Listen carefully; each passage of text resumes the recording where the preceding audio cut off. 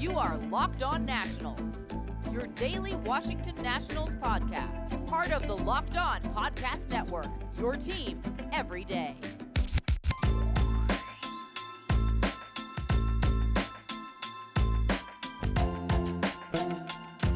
Hello everybody, Josh Neighbors here for the Locked On Nationals podcast. It is part 2 of my conversation with Aram Leighton. Today it is a full preview of the Miami Marlins and Washington Nationals series coming up this weekend. I will be attending the second game of the series on Saturday and give you guys a full report of what it's like to go to a Nationals game right now, kind of the game itself. But I think a lot of people are wondering, hey, what is it like to go to a ball game right now in 2021? What are the protocols like? Even from getting your food to getting drinks to how far away are you from other people? Will they increase capacity? So kind of going to be fun to explore all of those things from pregame, during the game, postgame, all of that stuff. Have a full report for you guys coming up on Saturday's show. We'll also talk about the Friday game after the show tonight as well. So full weekend of content coming your way.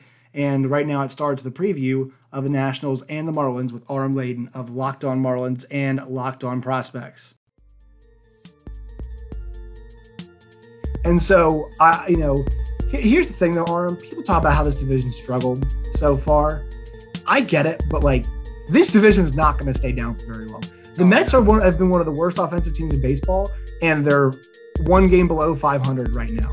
On the season. And they don't even have Carrasco. They don't even have Syndergaard back.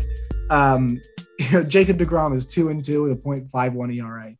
How the hell do you lose 2 games with the guy, the guy's ERA is .51? The Phillies are better than I thought they would be. The Nationals, look, they started the season with a COVID pause, right? They threw Paulo Espino a couple weeks ago. Eric Fedde was not supposed to start and has been out there. Joe Ross is their second most consistent starter right now. Max Scherzer has been really good for the most part. Strasburg's on the IL. Bell and Schwarber had great springs and then couldn't hit for 14 days. They were isolated for 14 days and had to rejoin the team just randomly in St. Louis.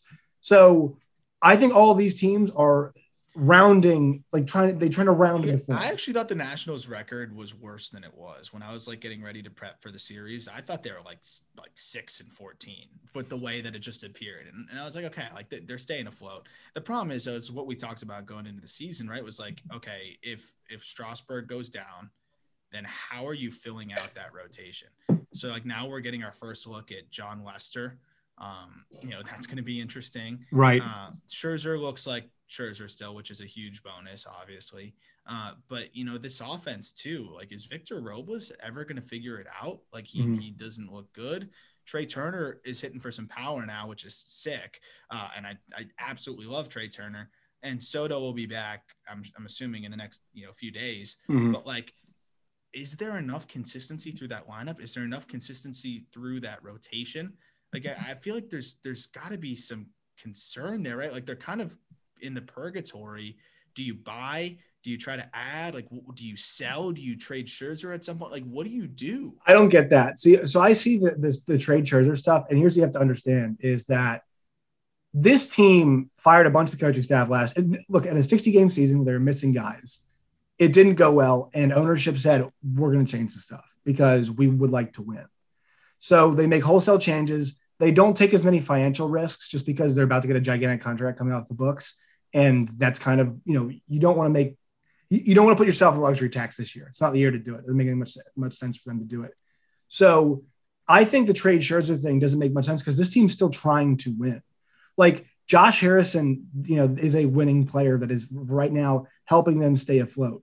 It's crazy. Schwarber and Bell have been awful, but guys like Yadiel Hernandez have stepped up and they're treading water right now, which is fine, which is good. They just need to make sure they need to get the big guns back and start getting on a little bit of a roll. I think these 6 games at home are really big for them. I think, having through the Marlins, like you said, who are way down on some of their key players, they need to take advantage of that. They have to take advantage of that. Yeah, they got Scherzer going in this series. I think you got to be looking for, I'm going to be fully honest, you got to be looking for a sweep. They got to take 2 or 3 here. That's what they have to do. You have to. But the thing is, the Marlins, as we saw last year, and as we're seeing again here, is they are just a team that kind of defies logic in a Right. lot of ways. They are just relentless. They look like the team that they look like on paper sometimes, where they'll score like 2 runs against Logan Webb in 9 innings or whatever. But like, Yeah. then they beat, Corbin Burnes. And that was the crazy thing is I tweeted this stat out the other day, but it was like Corbin Burnes and Jacob deGrom at that point had given up a combined 6 runs all year, and the Marlins had scored 5 of them. Mhm. 4 against Burnes, and they had deGrom's only earned run. Yeah. And it's just like, that makes no sense. But like, that's just the way this Marlins team is. So you have that a little bit of unpredictability, but that being said, like to rehash, I mean, the Marlins are missing legitimately like 4, maybe 5 bats from their lineup, and then also multiple arms. And you got to be able to take advantage of that for sure, and at least win 2. I don't know what the latest is on Cooper or Dickerson. Cooper fouled one off his foot, and X-rays came back negative. So I'm assuming Cooper will be available. Dickerson had a groin tweak, so that we don't know. But even then, like, you are thin as thin gets with that ball club right now. They're playing Jose Devers, Rafael Devers' brother, who has 33 career games at high A, and that's it. And he does not look like he's ready to be there. And so you're looking at some really like stretched out, almost reminiscent of last year kind of ball club, where it's going to be a weird series for sure. I already know it's going to be weird. I don't know how it's going to be weird, but it's going to be weird.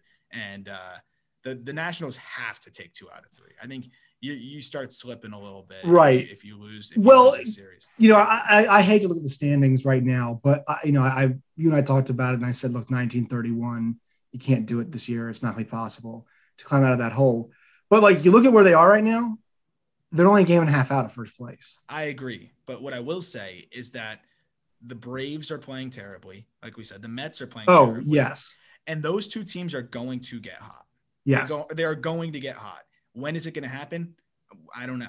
But they're going to get hot, and they're going to play a lot of games against the Nationals. The Marlins, They're not great, but they're going to get better. It's impossible for them to not get better, given that they're going to return several starters and their best player. And also, they're probably going to be better. So when you look at that, it's like, okay, now is the time for the Nationals, right? Although they are hobbled a little bit too. And this is the big point is that like you're touching on exactly what I was thinking. The fact that you couldn't make hay right now, whether it be by hook or by crook, whether it be the because of COVID or because of injuries, like life's not fair. I'm sorry. I feel bad for the team, but that you're probably going to be able to point back to this moment in time in September and say, why were the Nats 4, 5, 6, 7, whatever, how many games out? Well, it's because when the season started and, we were sitting here on April 29th and the first place team is a 500 ball club. It's because the Nationals weren't healthy and weren't ready to get, just couldn't be ready to go at this point. And this is exactly what you and I talked about heading into the season, right? Like all things had to be good and ready to go. Yeah, they gave themselves much margin for error. They didn't. And so now the Braves, are about a 500, I think they're 500 now, around 500 at this point in time, 500 baseball team. And they don't have their best pitcher back yet. They had 2 of their best pitchers on the IL, and they've got their lineups starting to hit a little bit better, right? The Phillies, I mean, I think they're going to be around the entire. That team feels like they're going to win 8, lose 7, win 8, lose like type deal the entire year. And then the Mets, unless Jeff McNeil, unless Michael Conforto, Lindor, Dom Smith, all of those guys are going to have like the worst year of their career for that offense to be bad. Yeah, and Syndergaard's gonna have to not come back, and Carrasco, like it's supposed to be a disaster. Yes, they're too good. They're too good. And that's why it's a little scary. And also when I look at the Braves, like Freeman's not hitting right now. Right. Ozuna, he homered the other day, but like has not been hitting up to this point. Acuna has missed a handful of games. Like that team, you mentioned Soroka being out. Max Fried has been atrocious. This is a team that is only going to get better. It's a little scary. It is a little scary. It's going to be fun.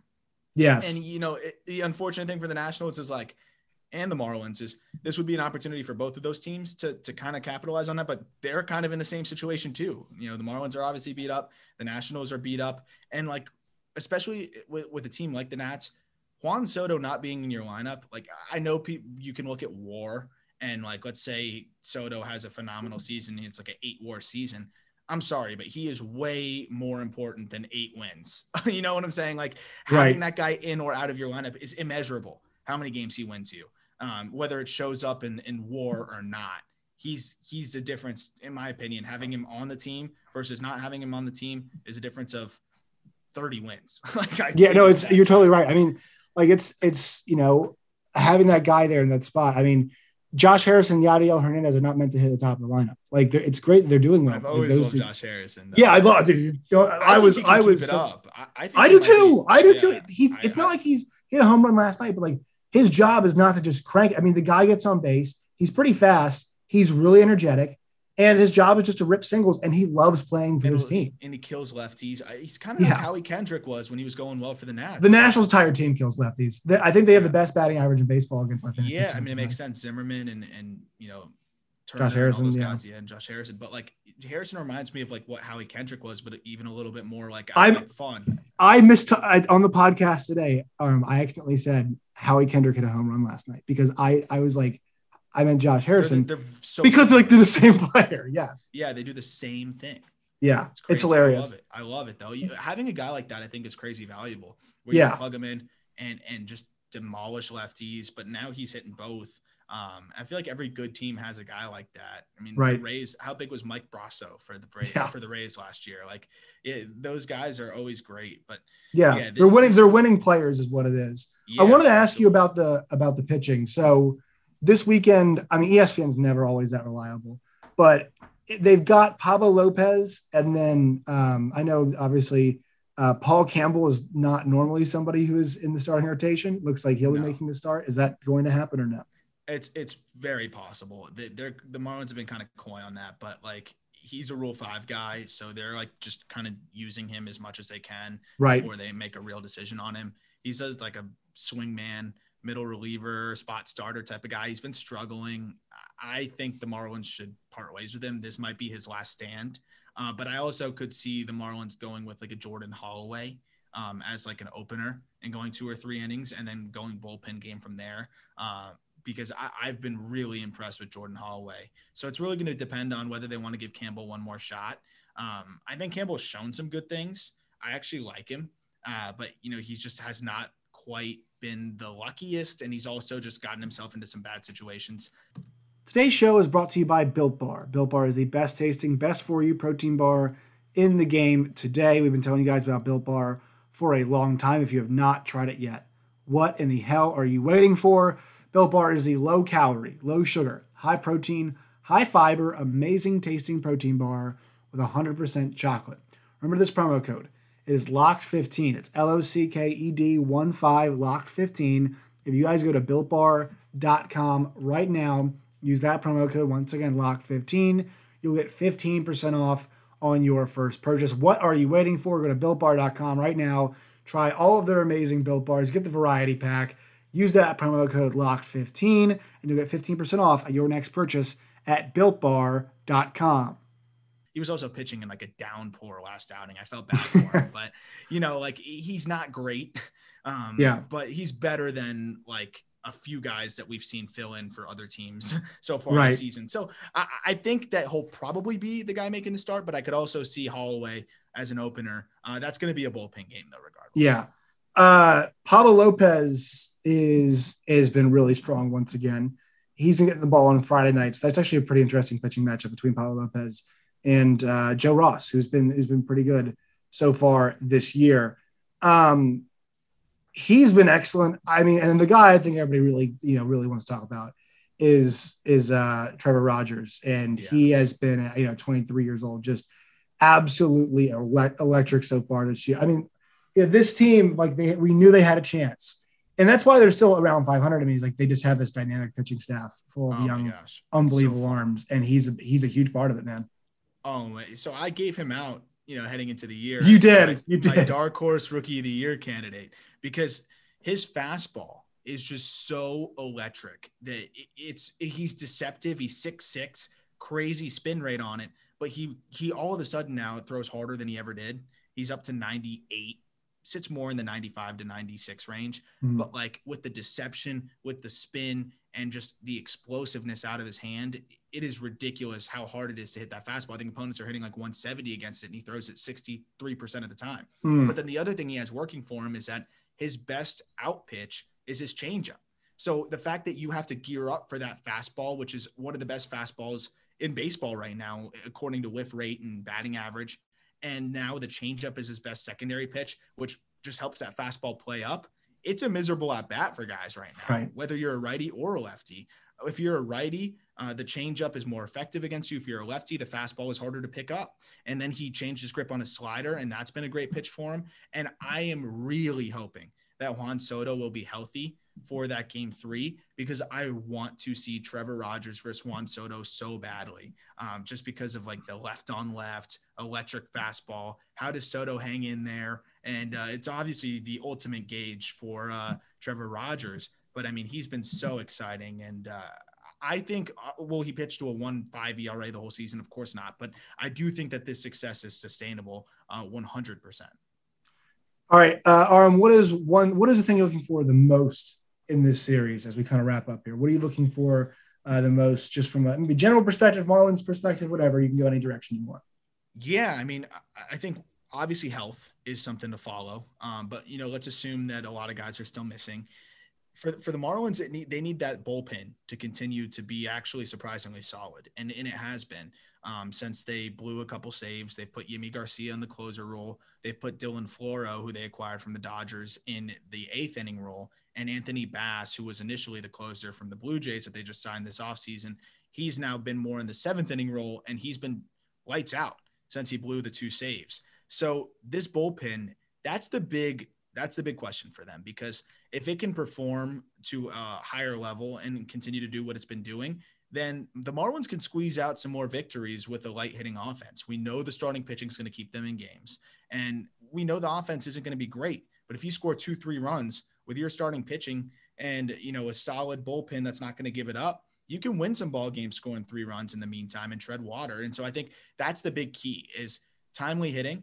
And, can they keep putting up zeros out of the bullpen? Jesus Aguilar has been on fire. That guy can single-handedly probably win them ball games if he can drive in a couple runs. He's first in the league in RBI right now. And, that's where the Marlins are going to need just a couple runs, push them across, and then hope the bullpen can hold it up, because this rotation has just been as good as any in baseball really this year. All right, Aram, where can people find you and your work? You can find me at RMLayton8 on Twitter and at LO_MLB prospects. I'll be doing a lot more draft coverage coming up soon, and it should be a lot of fun this season. I'm assuming the Nats will take a bat. I mean, good God, I hope they take a bat. I hope so, but once again, I joke. It's going to be a right-handed pitcher. That's who it's going to be in the first round. We'll see, but I will be doing plenty of coverage there as we get closer. Awesome. We appreciate your time as always. Thanks, man. That will do it for this edition of the Locked On Nationals podcast. As always, make sure you follow us on Twitter at LO_Nationals. You can follow me at JoshNeighbors_. And I know, guys, Spotify and Apple have been acting up recently. Podcasts have not been appearing. So if one doesn't, make sure you check both feeds, basically. If you have Spotify and Apple Podcasts, check both. I know episodes have not been appearing for both my podcasts, Locked On Big 12 and Locked On Nationals. So make sure you guys check both those feeds. And as always, you can follow me on Twitter at JoshNeighbors_. You can DM me if you guys are not seeing the episodes, and I'll go take a look to make sure that they are posted and appearing and all that stuff, and try to get an answer for you all. And as always, until next time, stay safe.